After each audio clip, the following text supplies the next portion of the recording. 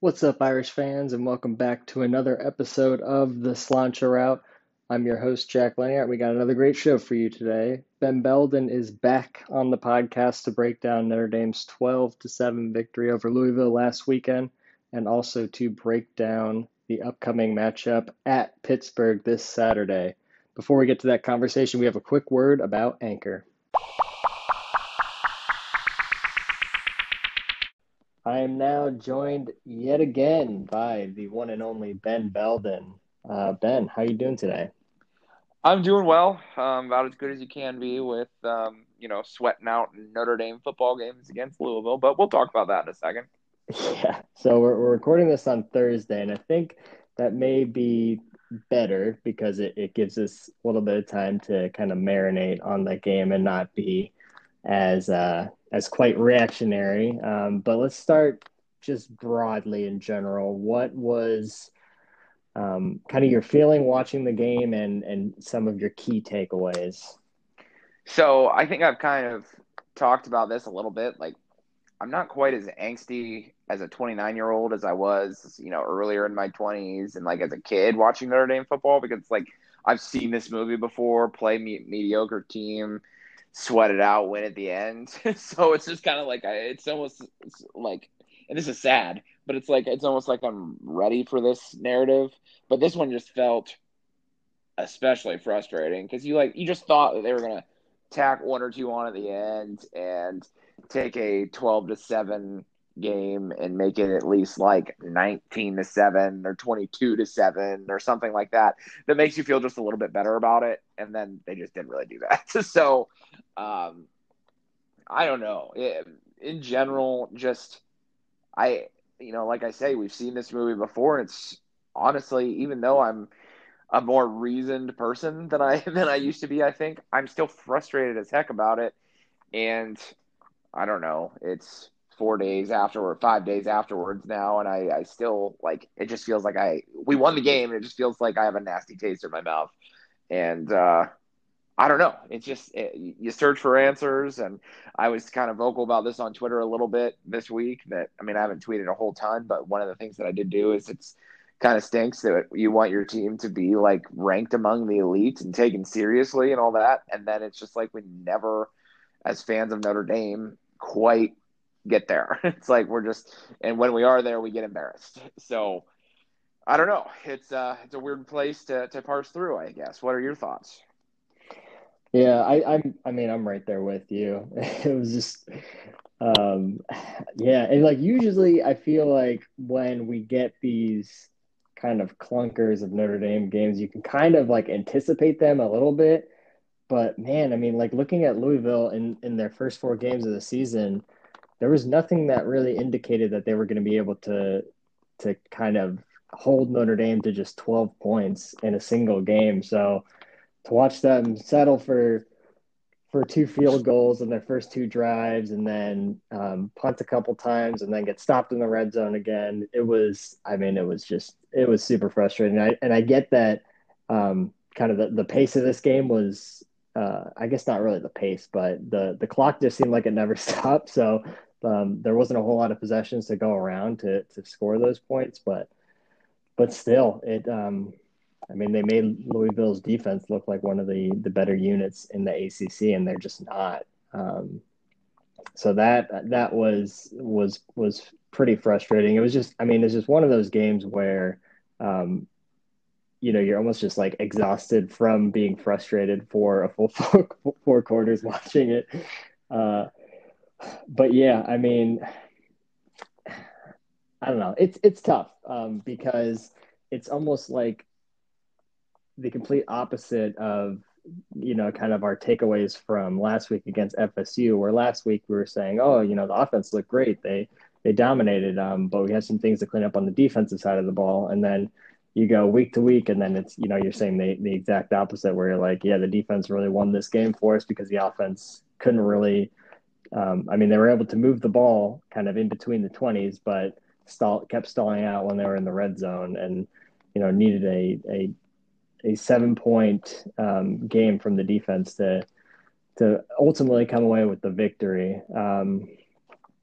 So yeah, I mean in the big scheme of things, to get a result like this, when you still had hopes of, I mean, maybe not beating Clemson on November 7th, but finding a way to get yourself to the conference championship game at the end of the year. This one hurts for sure. And then we're following that up with a game that's got all the makings to be just as frustrating, and there's plenty of reason for Notre Dame fans to feel kind of uneasy heading into the first road game of the season against Pitt. And I think you just, upsetting because you hoped at this point of the season you would be in a little bit of a better spot. Yeah, I don't know. As you keep talking, I just like the thought that keeps running through my mind is this season stinks. Like there's like I don't really know how to. I mean, that was obviously a very general and very cheeky way of putting it, I guess. But like I don't know. Like I guess I realized that we hadn't played an away game, but I had forgotten. And it's like, oh no, we get to go play an away game against Pitt of all teams that's given Notre Dame fits for years. And they're going to sit and they're going to stack the box and they're going to make Notre Dame try to throw the ball to the outside and win one-on-one matchups and things. And it's like, oh gosh, like man, this could line up to be a nightmare. I don't know. I guess I just felt like, and you kind of alluded to this and what you were just talking about, that I felt like Notre Dame would, even with the layoff, I felt like they would at least start to be like, with Florida State and Louisville, they would start to kind of like, they'd be back on the upswing a little bit. And it doesn't feel like they're on the upswing. And so that scares me. It just sort of feels like they're in a holding pattern and that, there's no momentum in the right direction right now. And it's a really bad time for that to happen going on the road for the first time against a team that, has given Notre Dame fits because of the style of football that they play. So I don't know. It's depressing for a little bit because you want Notre Dame football to be like your release from some of the other things that go on in the world. It's like it's just the same. Like chalk it up to 2020 that we get excited about a Notre Dame football team that apparently, at least to this point, hasn't been as good as we would have hoped. Yeah. All right. Well, let's dive into this a little bit more. Which side of the ball do you want to start on? I don't know. Let's make me happy and let's talk about defense a little All bit. right, let's do it. Okay, so as I mentioned, I mean, at least week to week, there is a lot to be happy about on the defensive side of the ball for Notre Dame, coming off a game where, although I mean, they were put in some rough positions at time. They did end up ultimately giving it up 26 points to a Florida State offense that had struggled previously, but was showing a little bit of improvement. And so I think all around solid performance to come away from a game like this where you shut out Louisville in the first half, and ultimately hold them to just 7 points in the entire game. So I guess what were some things specifically that you liked about what you saw from Notre Dame's defense this past weekend? Um, I don't know. Can we just name one person that I like a lot and talk Yeah. about Kyle Hamilton? I mean, gosh, is it nice to have a guy that's that talented? I mean, um, I don't know. Like he even makes the mundane things, like the mundane plays, look so impressive. I mean, you watch him break up a pass, you're like, oh, sweet, cool pass breakup, and then you see, the I don't know the angle from behind the quarterback where you watch him break on the ball. He's behind, and maybe the clip that I'm talking about. I can't remember exactly when it happened in the game, but he's behind the receiver, and he somehow like matrixes himself so that he doesn't touch the receiver, and then he gets that long arm of his in there, and he breaks up the pass. I mean, I don't know. It is nice, like I say, to have a luxury of a player that's that talented, that's that size, that speed, has that you know. It's rare that you see all of those things together, and you add great football instincts in there. I mean, it's just tremendous. So without a doubt, he's my bright spot on defense. Although I mean, like I say, you could really make an argument for a lot of other bright spots on defense. But for me, continuing to watch Kyle Hamilton play and develop in his sophomore season has been one of my favorite things that I've been able to catch. And like I say, a Notre Dame football season that has left me pretty confused to this point. Yeah, and I mean, you're definitely not alone in wanting to to praise Cal Hamilton endlessly. I think the play you're talking about was against Tutu Atwell on like it was either Louisville's first or second drive. It was early in the game, and I mean he's like one of the. I mean I think either one of the or the fastest guy on Louisville's offense. So to be able to read his route just perfectly and break on it, get the timing down perfectly, and then like you said, kind of wrap around him to get an arm in there to get the breakup was just impressive as hell. Um, I guess some other guys in the secondary. I mean, I thought the cornerbacks Bracy and McLeod had decent games. I saw Tariq Bracy getting some love, and rightfully so. He's played pretty solidly through 4 games this season. I know he. I don't think he. I mean, he doesn't have any of those stats that'll show up in the box score that you can hold as like super impressive, but he seems to always be in pretty tight coverage. You rarely see him getting beat badly or out of position. So he's been a bright spot. I think McLeod kind of is settling in a bit. I mean, you definitely see flashes of the type of player that they thought that they were getting when he transferred in. And I think that cornerback duo is good enough to kind of hold your own against any team not named Clemson in the ACC. And we'll see. I mean, I guess other than Clemson, UNC is going to be a real test for the secondary at the end of the season. Also, Sean Crawford too. Another week after he had to switch over to corner against Florida State due to some guys missing time in practice, moving back to safety, and I think he's fit in pretty well back there. I mean, obviously, a guy with those kind of injuries in his past, maybe he's lost a step over his years at Notre Dame, but still, I mean, the talent is clearly there. And he could, I mean, he even, again, speaking of Tutu Atwell, he had another play where he ran him straight to the sidelines for, I think it was either no gain or a loss of one. That I thought was pretty impressive. So I think, I mean, I'm trying to recall back heading into the season. I know we all thought that the linebackers were going to be a bit of a question mark, but I think the secondary would have been the secondary as a whole. I mean, excluding Kyle Hamilton, was going to be another question as far as how they would look, and they, I mean, to me, have been, I think, the best unit on the defense because, I mean, Notre Dame's defensive line, even though there's talent there, hasn't really had the production that you were hoping to see from them through 4 games this season. It seems like at times they're just I mean, you see flashes, but then at times it just seems like they aren't really creating those havoc plays at the line of scrimmage. And we're seeing a lot of different guys get a chance to hop in that rotation, but I think Clark Lee and the rest of the staff are trying to find the right buttons to push and right packages to throw out there throughout the game because it feels like they should be kind of not really dominating, but just making more impact plays. And I don't really. I mean, I at least have yet to really see that consistently from them.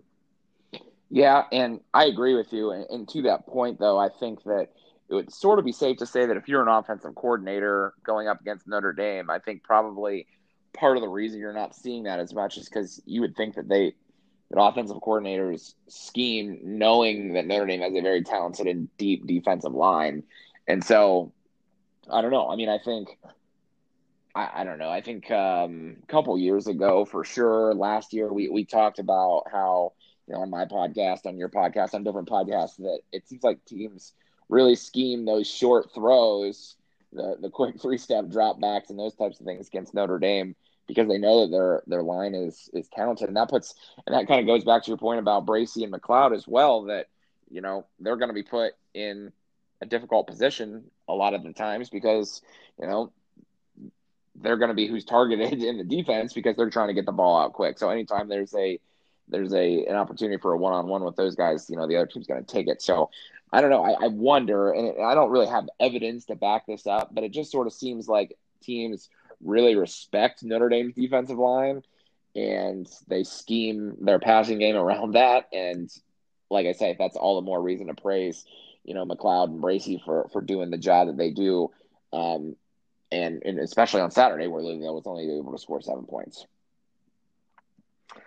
Yeah, and I guess lastly we could touch on the linebackers because I think that's another position. Like speaking about finding the right rotation, I think that's another spot where Clark Lee's still trying to tinker, and specifically at that buck linebacker position. I know Brian Kelly had the comment of wanting to see more Jack Kaiser at that position because I think he only had just like a handful of snaps against Louisville. But again, he is coming off some time miss due to I don't know if he specifically tested positive, but he was at the very least quarantined because he was in close contact with someone, so he missed some practice time.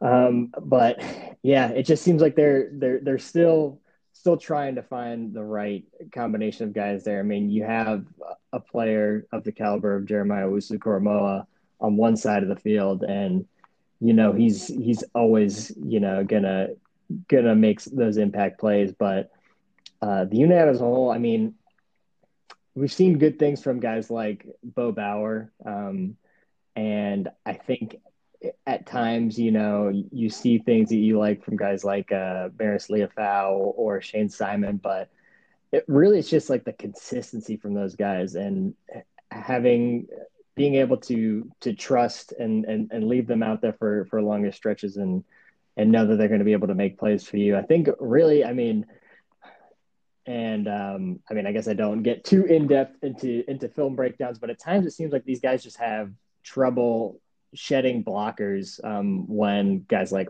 offensive linemen or tight ends get to that second level. It just seems like they get stuck on the blocks a little bit too long, and that's preventing them from making some plays in the run game. And I mean, I'm sure that's something that they work on pretty consistently. And I know we saw another play where Louisville a couple of times was pulling a tight end kind of like behind the line of scrimmage across the formation and into the flats. And there was that one play where Drew White ran into Jack Kaiser and kind of pushed him out into the flats to chase down and make a tackle. And then I don't know if it was that exact same drive, but kind of like the opposite way when they were down on the 1 yard line. It was an easy pitch and catch touchdown that was wide open to the tight end. So, I mean, little stuff like that of just, having a feel for the game and, having that discipline with your eyes to know where you're supposed to be at all times, I think is something that they got to continue working on.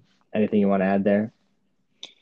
Not to that specifically, but as you kind of were talking, like, here's, I know you're the host of this podcast and you ask the questions, but I'm going to stray from that for a hot second. Go for it. Do you feel as if, because I kind of have felt this way, does it almost feel to you, and I sort of feel this way specifically more about the defense, more so at least than the offense, but I guess you could kind of lump the offense in on this too.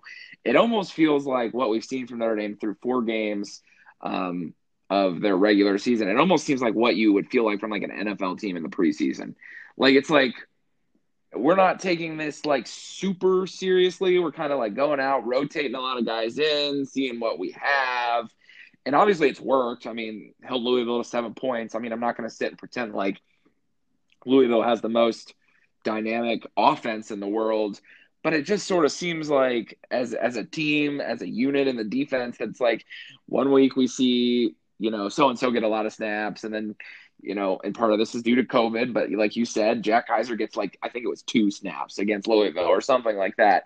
I mean, do you get that feeling at all that like this team in general, defensively, offensively, and maybe this can sort of be our segue to the offense, is like still figuring it out? And if so, like why? And like, does that concern you at all? I think defensively in the front seven, yes. I think that's where it's been the most apparent. I think on the offensive side of the ball, in at least as far as wide receivers go, yeah, they're still figuring it out. But defensively in the front seven, I think is where we've seen the most tinkering. And I don't know if that's something that that maybe Clark Lee like looks at the schedule and thinks, all right, I'll be able to do this without really having to worry too much about the ultimate results, and I could still learn about my team. or if it's just genuinely, he has these position battles and he just doesn't know who his best options are. At least no one's, really clearly won the job. And so he's just still trying to figure that out. And now maybe these players have each individually done enough to earn their time on the field. But I mean, I do get where you're coming from because I mean, you do see obviously you see rotations on defense all the time, but um, in the case of Notre Dame, it's been a little bit deeper of a rotation than you'd typically be expecting. And I mean, certainly something to keep an eye on as we move our way through the rest of the season, because I guess like in the grand scheme of thing, it helps to have these guys getting reps. If you do somehow get an injury somewhere along your roster, you feel more confident in just bumping up the snap count of another guy who's already played a decent amount. Um, or your team as a whole is just fresher from not having as many snaps, and mileage on them. But yeah, I get where you're coming from. And obviously, you would hope for the case to be that you have great players that undoubtedly deserve the lion's share of the reps. But I feel like at the college level, unless you're a team, like an Alabama or a Clemson, like that's typically not going to be the case. But I do agree that it's been, like I mentioned, that rotation has been deeper than you would typically expect.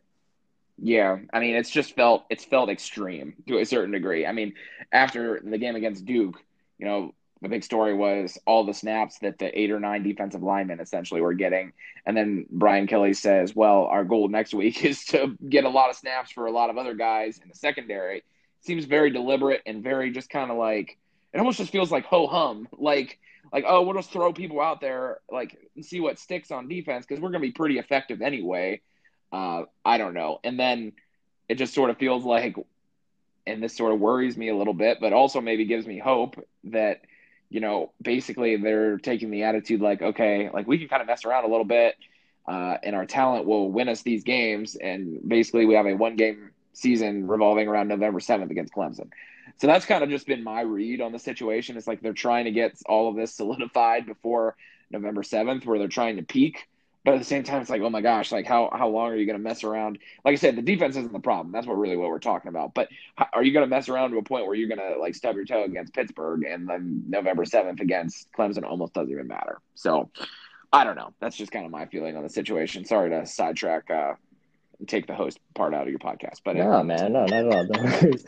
And I guess one thing I would add is I don't think it's messing around and tinkering to the point like that you would see in an NFL's preseason. I think it's more, like we were talking about, where these guys are all kind of a similar talent level, and Clark Lee's expectations for them are pretty equal. And so I think he's just, almost like flip a coin. Like I think I'm going to get the same out of Shane Simon than I do from Amaris Leofau. So they're probably going to get roughly equal snaps. I don't think it's tinkering for the sake of tinkering. I think that you just got a lot of guys who are at a similar level. and I With hear me, that. But yeah, like, just to add a real quick thought to that, and then I'll let you move on. I promise. Is that like, don't you want to just at some point, if you put your coaching hat on, at some point you just got to get your guys and play your guys and go to war with the 11 dudes that you want on defense. Or really, in all seriousness, more like if we're talking about defense, like the 15 dudes. You know what I mean? Like, and so I sort of get it. Like, I absolutely agree with you that it's like, okay, well, if you're getting the exact same production and the exact same thing out of Shane Simon, Maris Leofau, then play them both. I get that. But at the same time, like, let's have a unit that develops cohesion. And here I am talking about this. I guess I'm really alluding to the offense, I guess, is sort of what I feel like. Um, but I don't know. Like, I'm just worried. I'm nitpicking at things, I suppose. But it just sort of seems like this team should be put together better than it is right now, offensively and a little bit defensively. Um, so I don't know. That's just generally where my anxiety lies. So anyway, I don't know. Yeah. All right. Well, we could use that as a segue to move to the offensive side of the ball. And this might be a little bit more of a critical conversation. So, I mean, obviously, the most glaring thing is the final result on the scoreboard where you go an entire game and you score 6 points in the first half and then 6 points in the second half. And yeah, they only had what was it? Was it seven? Yeah, seven possessions. Um, but you have three I guess call them real trips to the red zone where you came up not empty, but two that resulted in field goals. Another one that was a bizarre fake field goal, and then the other trip to the red zone that didn't yield any points was the end of the game. So that one really doesn't count. Um,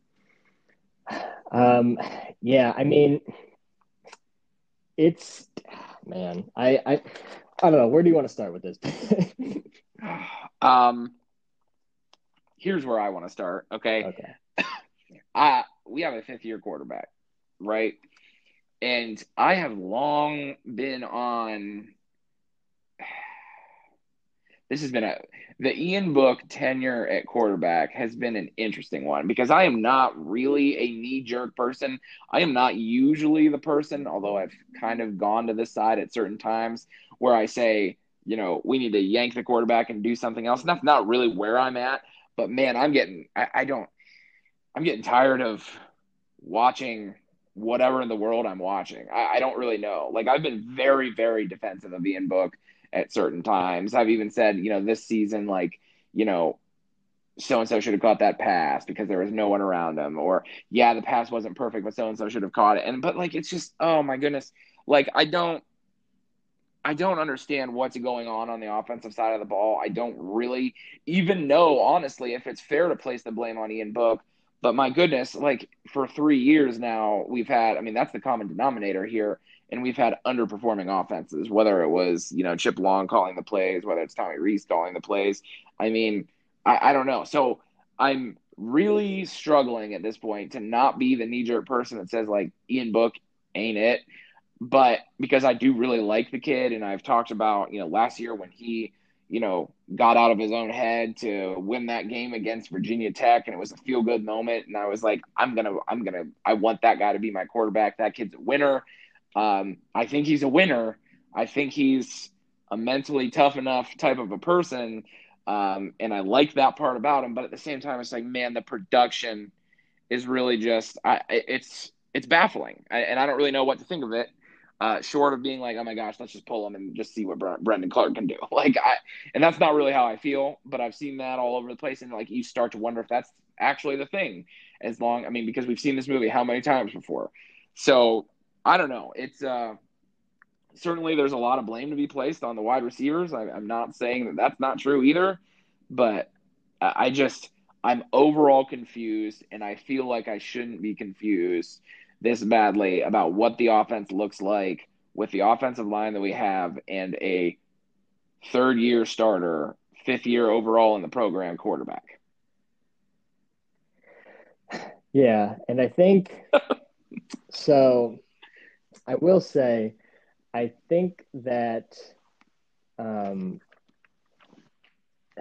it is a lot of the same criticisms that we've had of Ian Book in past seasons, where people don't feel like he stretches the field enough and really threatens defenses that way, and they also feel that even in scenarios where the offensive line may be pass protecting, decently enough, he still gets a little bit of happy feet in the pocket and looks to, kind of hop outside the pocket and maybe make a play with his legs or, ultimately throw it away. And while doing that, isn't keeping his eyes downfield, is kind of just like, all right, first read's not there. Okay, the ball's going down, and then I'm gonna, try to make something happen with my feet. And sometimes it just doesn't look pretty. I know there's a couple of possessions where um, he it looks like it's like two reads, and then he's pulling the ball down, and there isn't even really like an alley to go into. So he's bumping into offensive linemen and then just trying to fall forward to get back to the line of scrimmage or get some kind of a short gain. I will say, I forget which drive it was, but there was, hang on, let me try to look this up, where he ultimately tried to throw a slant to McKinley. Yeah, it was their second possession. And that should have been a touchdown. It looked like, I don't know exactly what kind of route McKinley was running, but he drifted way too far back. And the middle of the field was wide open. And so if he just breaks that route sharper, that with that same throw from Book, that's a touchdown. But Yeah. because he drifted back, the ball was ultimately too far in front of him and was almost even intercepted in the end zone. So, I mean, stuff like that makes me feel like, yes, we can lob plenty of criticism on Book, but at the same time, he still isn't getting as much help as he should be, considering No you're at a doubt. place like Notre Dame where you should be able to have more solid weapons in your receiving core. And even on, I think it was when they went for two, was another like pretty nice throw from Book. They ended up just throwing a fade again to McKinley, hits him right in the hands, but ultimately ends up getting broken up by the defensive back there. So he does need some help, but at the same time, he still has just a ways to go. And at this point, I think a lot of the fan base is just kind of like losing patience. And so I think if you ask people, I mean, maybe not with a guy like Brendan Clark, because we've seen, almost nothing from him, but I mean, you could bet your ass if Phil Dracovic was still here, that they would be clamoring for him to come in after a game like this. And it's kind of like, because like you said, I mean, I like Ian Book too. And I think when you get games like this where he's also making plays with his legs and, the offense is calling stuff like, we saw a handful of QB draws. I think that's what this offense needs to kind of be, clicking and really being its most effective. But it's just like, whenever you get into those obvious passing situations, you just really don't have faith that they're going to be able to pick it up. And they did on that final drive, which I was very impressed with. And even I tweeted out about it saying it was like a little silver lining and caught some flack from that because people were like, oh, we shouldn't be looking for silver linings against them. And I'm Yeah. like, come on, man. Like, I just sat through this absolute stinker. Like, give me something. Like, the offense looked decent. Um, but yeah, the thing that's most frustrating is because you look back just last weekend and he seemed to be just in much more control. Whereas, even if the pocket was, being moved a bit, he seemed much more comfortable stepping into the open spaces, taking care of the football and tucking it when he knew all of his options were exhausted. And he just seemed just overall more comfortable. And so it's yeah, kind of frustrating when as a graduate student, you don't really have that consistency in your game yet. And so I think until he is able to prove that week in, week out, he can be that type of player, he's going to keep hearing this noise. And who knows, maybe against Clemson, we'll see him shush the 10,000 people in the stands again after scoring a touchdown. um, yeah. Something that you said that, and this is actually going to stray away from Ian Book a little bit, but something that you said that really has, I don't know, could be maybe the next segue in what we're talking about. You talked about the noise that Ian Book has had to, live up against, I guess you could say. You referenced Javon McKinley and what we would think. I mean, we don't know exactly that route that you were talking about a little bit ago. I mean, the same things that you said about Ian Book, you can also say about guys like Javon McKinley, right? I mean, is he a fifth-year graduate student, fourth year? I don't know. He's been in the program a long enough time, let's just put it that way, without me wondering about it out loud. But, like, at what point do you say, forget it with Javon McKinley and move on and let somebody who's maybe a little bit more athletic, maybe is a little bit more raw, And this has been something that's been talked about all week. And I don't know if you wanted to talk about this or not, but obviously I'm going there.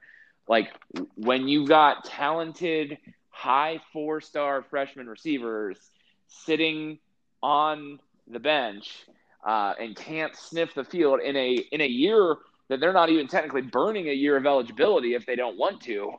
Um, why are guys like Jordan Johnson, Xavier Watts not playing? I think, if you talk about Braden Lenzy, I think, people wonder why he's not playing, but it sort of seems like if you read between the lines of what some of the, people closer to the program are saying, that he's still banged up, and it's probably like that hamstring issue that he's battled for seemingly forever. But golly Neds, like my overall feeling about this offense is like, they talk about like the definition of insanity is like doing the same thing over and over and over and expecting a different result. And that's what I feel like with this offense. Like we're doing the exact same thing with the quarterback position, the exact same thing with the wide receiver position. Michael Mayer has been the one bright spot on offense, but he only gets the ball twice a game, if that. And then teams just load up on the short passing game or whatever, and then so they can't. Notre Dame receivers can't win one-on-ones, so they have this great offensive line that they can't hardly even utilize because teams are loading the box, and Kyron Williams is still averaging over 100 yards per game, even though teams know all Notre Dame can do is run the ball. And so it's just frustrating. Like it just feels like everything is labored. It's like they're scratching and clawing for every first down and every yard. And you just expect different out of a Notre Dame offense at this point. And so I know I asked a lot of questions and posed a lot of thoughts right there. That's what I do. But I don't know. It's just it is absolutely I don't know what the word is. It's just so frustrating and so perplexing to watch this offense week in and week out. Knowing that, Notre Dame has had good offenses in the past. It's like, I was in an argument on Twitter, not an argument, but a discussion on Twitter about how, well, Notre Dame's offense, if you think back to like 2016, especially, Notre Dame's offense was great. It was the defense that was the problem.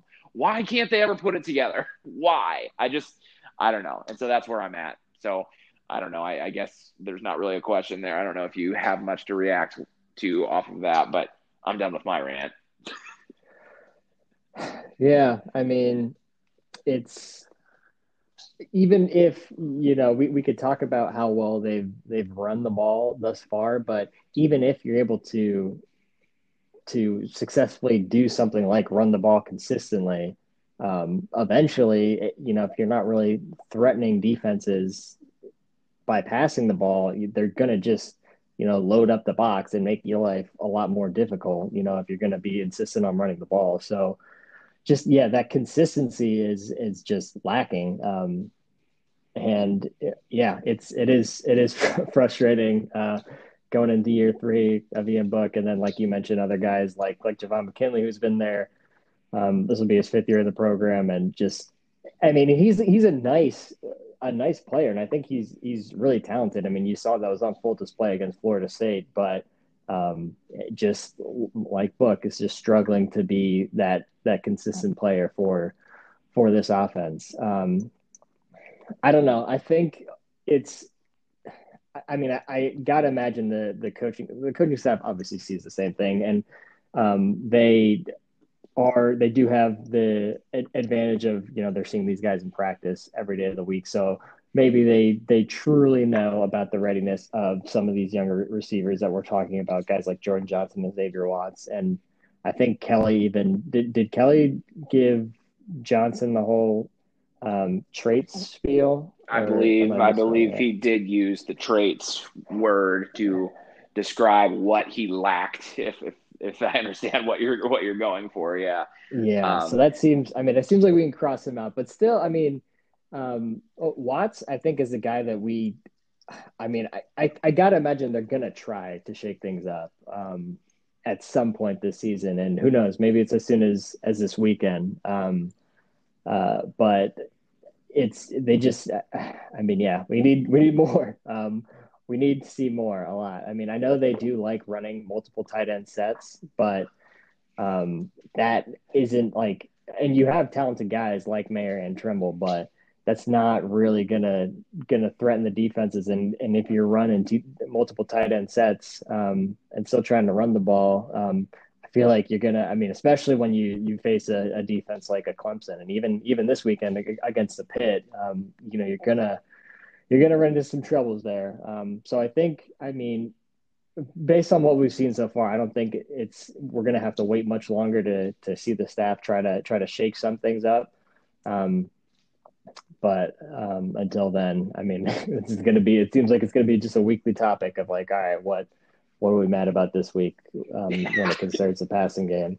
Yeah. I will say, I mean, you could look at them and say, all right, you need to score more than 12 points. I feel like, and this is still kind of meager, like they played well enough to score. I think you could say they played well enough to score 17 because, like I mentioned, that 2-point conversion I thought was a decent enough play call. And some people just hate goal line fades, but whatever. Like, you had a one-on-one matchup. It was a nicely thrown ball, and it was just knocked away. It was a great play by the defender. And then you had the fake field goal that I alluded to earlier. That was just, I mean, just totally bizarre. And I get that it just seemed kind of, I mean, it seemed kind of like a not emotional, but just like more of a short sighted call where you're just trying to like spark something. Whereas if you just take a step back and say, hey, all right, yeah, we'd be settling for another field goal in the red zone, but that makes it a 2-possession game. I mean, I just feel like you have to take the points there, especially when it's not a 4th and short. There's a 4th and 9. Yeah. It just, I mean, that was just, I just couldn't believe it. I legitimately was speechless when I saw that. Here's a fun fact about that, real quick, if I can just cut you off. Go So for it.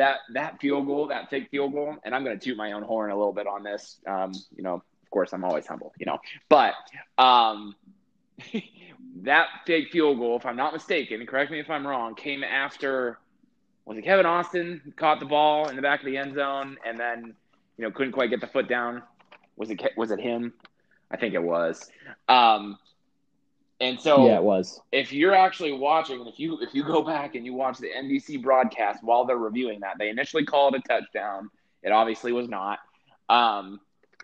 You can see there's a shot where you can see that they're on Brian Kelly, and you see Brian Polian basically walk up to him, or at least appear in the frame whenever they come back to him. And you can see during that review, Brian Polian and Brian Kelly talking. And if I could get my girlfriend on this podcast right now, she would attest that I was like, oh no, they're going to try something right now. And because why else would you have, the special teams coordinator and the head coach, having a 30-second conversation during the middle of the review? They were discussing that fake field goal. So I don't know. Like I say, I just kind of needed to toot my own horn there, but I think that was a little bit of a less of a knee-jerk reaction because they talked about it for a while. But at the same time, it's like, what are you like? That play had no chance. Like, what? I don't know. Yeah. Like, I actually thought, and I kind of had lost track. I kind of thought it was like 4th and 4 at the 9, and so then they ran that fake field goal. And I was like, all right, sweet, they got the first down. And then I'm like, wait a second, no, it was 4th and goal at the 9. Like, I don't know. So yeah, definitely a weird thing, but I don't know. They obviously felt pretty confident in something that they saw, or they think, okay, we're up 6 to Louisville. We haven't played very well. Need to spark this. We're going to win anyway. So let's just try this. I don't know. I hope it's not really the second one, but I don't really know what to think at this point. Yeah. Man, it's oof. Yeah. I didn't understand that. And I mean, obviously, I mean, we had talked about this before, how I was super high on Notre Dame special teams, and I thought that they would win them some games this season, and they almost lost them a game. Yeah. Because after Louisville scores their first touchdown in the third quarter, they come back, try an onside kick and hats off to Jack Lamb, who made a great break on the ball and forced that penalty where the Louisville player blocked him before the ball reached 10 yards. Yeah. But I mean, it just seemed, I mean, a hell of a call by Scott Satterfield and whoever their special teams coordinator is, because that, I mean, That seems like the time to do it. Where all right, just had a really nice drive. Already have a little bit of momentum. Let's roll the dice and try to get a lot of momentum because I can almost guarantee you that if they get the ball back, they're getting some type of points out of that next drive because you're starting Yep. at like midfield. Maybe they don't get a touchdown, but they're at least getting a field goal, and then you're really sweating if you're a Notre Dame fan. Yeah, and you do But that when you're a 1-3 team that's not the number 4 team in the nation. You're not really supposed to do that type of stuff when you're the number 4 team in the nation, already up about 6-0, could go up 2 scores. I don't know. I mean, we can sit here and put our coach hats on and 2020 vision it all we want. I guess I'm the one that's doing it. I don't know about we, but but I don't know. Yeah, sorry to cut you off again. I've done that a lot this podcast. no problem, no problem. I was like, okay, one last thing before we put a bow on it. And I kind of talked about this a little bit earlier before, but that final drive I thought was very impressive. And if there's one thing you can hang your hat on from this game, other than the performance of the defense all game, it was the final drive from the offense. So they get the ball, and there is, I want to say it's like 7 and change left Yeah. on the clock in the fourth quarter. So they come out, they run the ball 4 times, pick up a first down after the second play, and then they face their first third down of the drive. Um, Louisville dials up a little bit of pressure, and Ian Book stands right there in the pocket. I can't remember if he gets hit or not, but there was pressure right in his face. Stands right in the pocket, throws a dart to McKinley, who's a yard over the line to gain to keep the drive alive. Then they run it 2 more times and face another third down. And then Tommy Reese calls a lot of it wasn't really a flood route. It was just like a bunch of crossers over the middle of the field. And you didn't really see a pick, but just a lot of traffic that ended up scheming Bennett Skoranek wide open. He had a nice catch and run for 12 yards to keep the drive alive again. And so one thing I noticed, like rewatching this again, these first 2 third downs that they faced on that drive, they had only one tight end on the field on the first third down and no tight ends on the field on the second third down they face. And, what you see a lot of times from this offense is just always, at the very least, 2 tight ends on the field. So normally, so if you're the Louisville defense, you're seeing this and you're like, all right, maybe that's a little bit of a tell. If they're going to these packages where they have either one or no tight ends on the field, we should expect pass. So they pick up that next first down. We get 2 more runs, and then we face another third down. Tommy Reese goes to 11 personnel, which is just one running back and one tight end. And there's a 6-man box, and I think they have trips to the right, and they run the ball, and it just breaks, and Kyron Williams runs for 24 yards. And I was like, at first, obviously you watch it at first, and you're like, hell yeah, like that's the offensive line just like blowing up in holes for our running backs and icing this game for us. But if you go back and look at the personnel that and the plays that Reese called, that's just, I thought, perfectly orchestrated, where you're showing this defense one thing and then you're holding it in your back pocket until a moment when you absolutely need it. Because after those first 2 runs before they faced that third down, I think it was, I'm pretty sure Louisville called 2 timeouts there. So, and it was their last 2 timeouts. So this is their last chance to try and get the ball back. And then boom, catch them off guard, hit them with a run when you only have one tight end in the field and they're expecting pass, and then you ice this game. You can go into victory formation. So, hats off to Tommy Reese, and obviously hats off to the offense for executing on that last drive. When the pressure was at its highest. And that's kind of what I was getting at when I was tweeting out that was a silver lining. But understandably, people weren't having it, and you take what you can get. And I think that being the end of the game, obviously it's not like a ton of momentum that you can carry into the next week, but much like we've seen in the past with Ian Book and these offenses, they kind of don't really shy away from those moments, and they have confidence that they can go out there and win games in these tight moments. Yeah, So I think to your point, like it always seems like there's regardless of how bad the game has gone beforehand, it always seems like at least in recent years, there's always been this, like, you think about like the touchdown pass to Miles Boykin against Pitt 2 years ago, or the last drive against Virginia Tech last year, which was the week after the Michigan debacle. This drive that you just talked about, so it is interesting, and that's some astute note taking by you. I'm actually quite impressed by by those observations that you just mentioned. So, I guess if I'm with you on, if there's a silver lining, it's that they're able to keep some stuff in their back pocket and pull it out at the end. Whereas I think Notre Dame's teams of old maybe might not have done that. So anyway, like I said, good. I don't know. That's one heck of an observation by you. So kudos to you for that. Hey, I mean, it's definitely not so. I mean, I remember just watching it live, being impressed, but then watching it back and picking up on that, I was like, okay, like, all right, Tommy Reese, like, I see you. Well done, sir.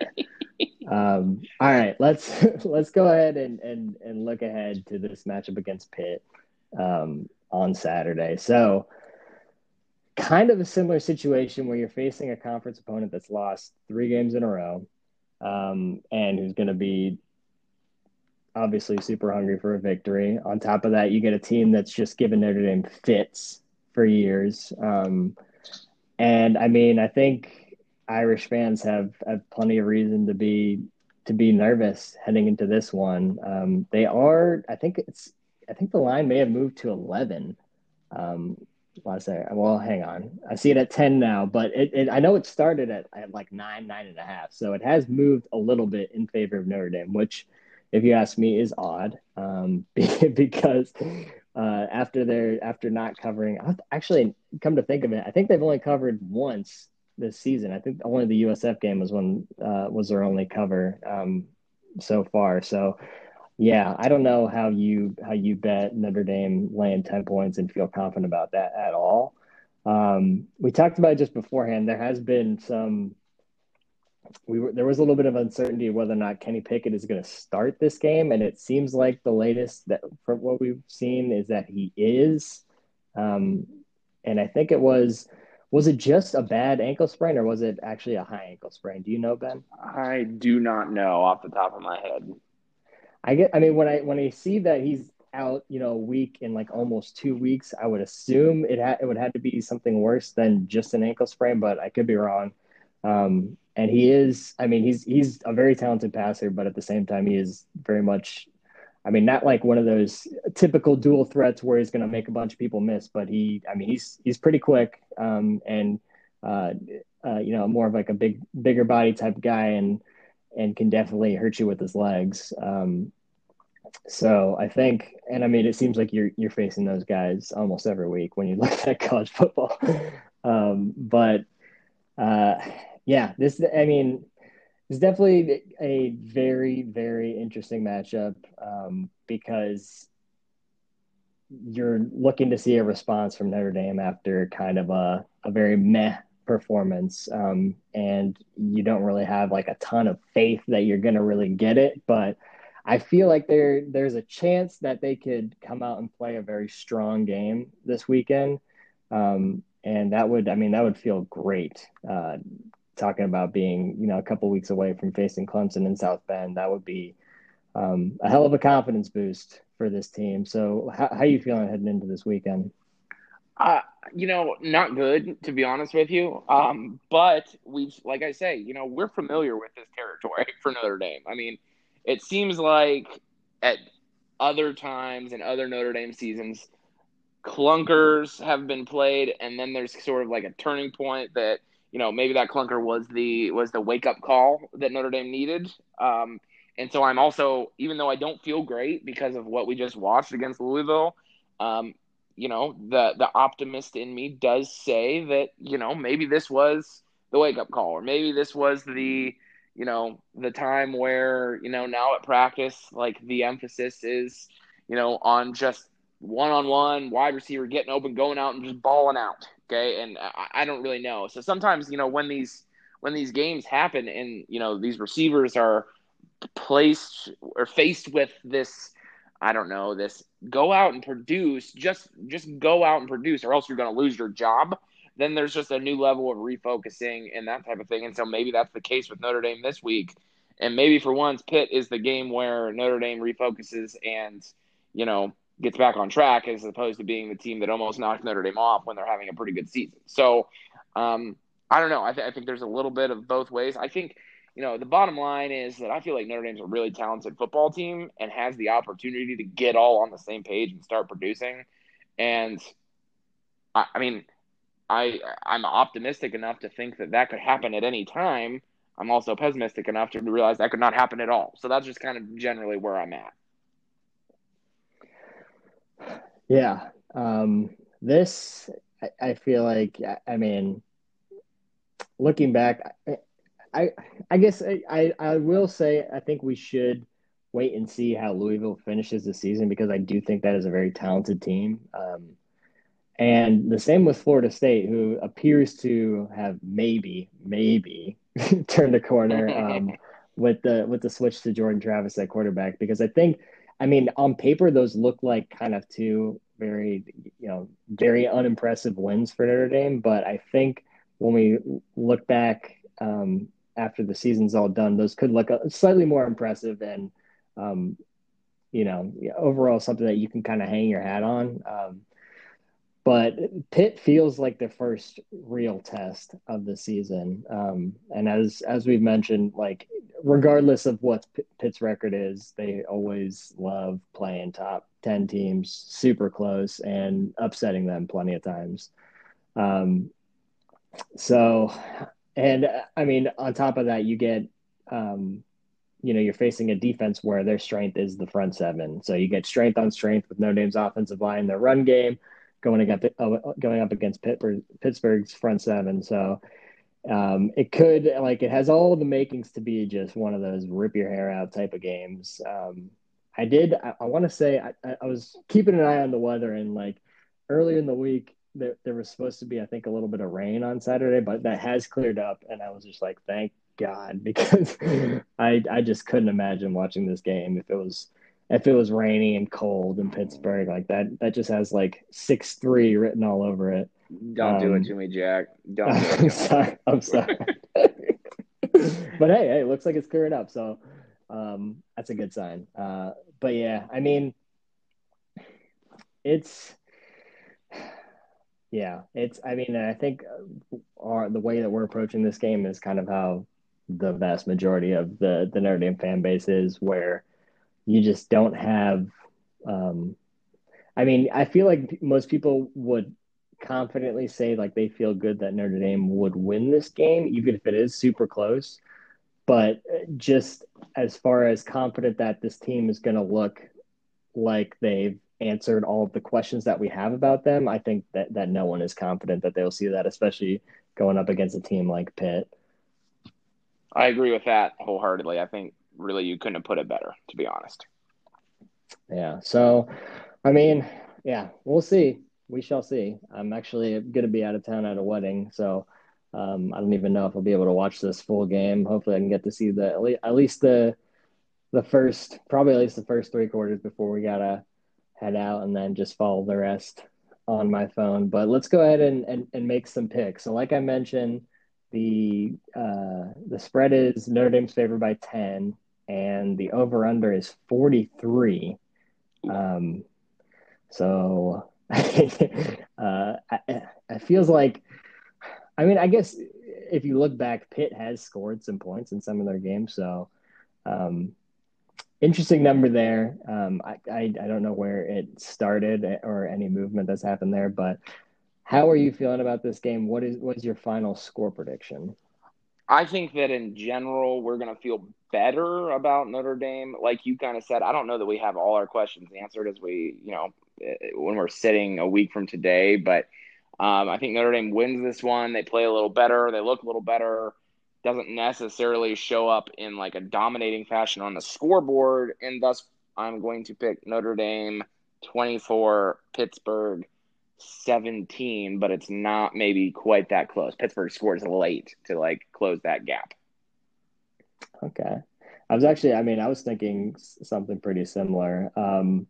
I think it's going to be, I think Notre Dame's going to win 24-20, and I think it's going to take a fourth quarter touchdown to regain the lead and eventually hold them off to win the game. But yeah, this one, this one is almost assuredly not going to be fun to watch. But hey, maybe it'll be more fun to break down afterwards, but probably not.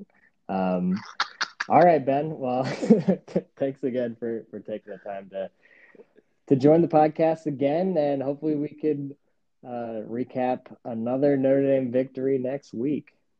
Absolutely. Thanks for having me.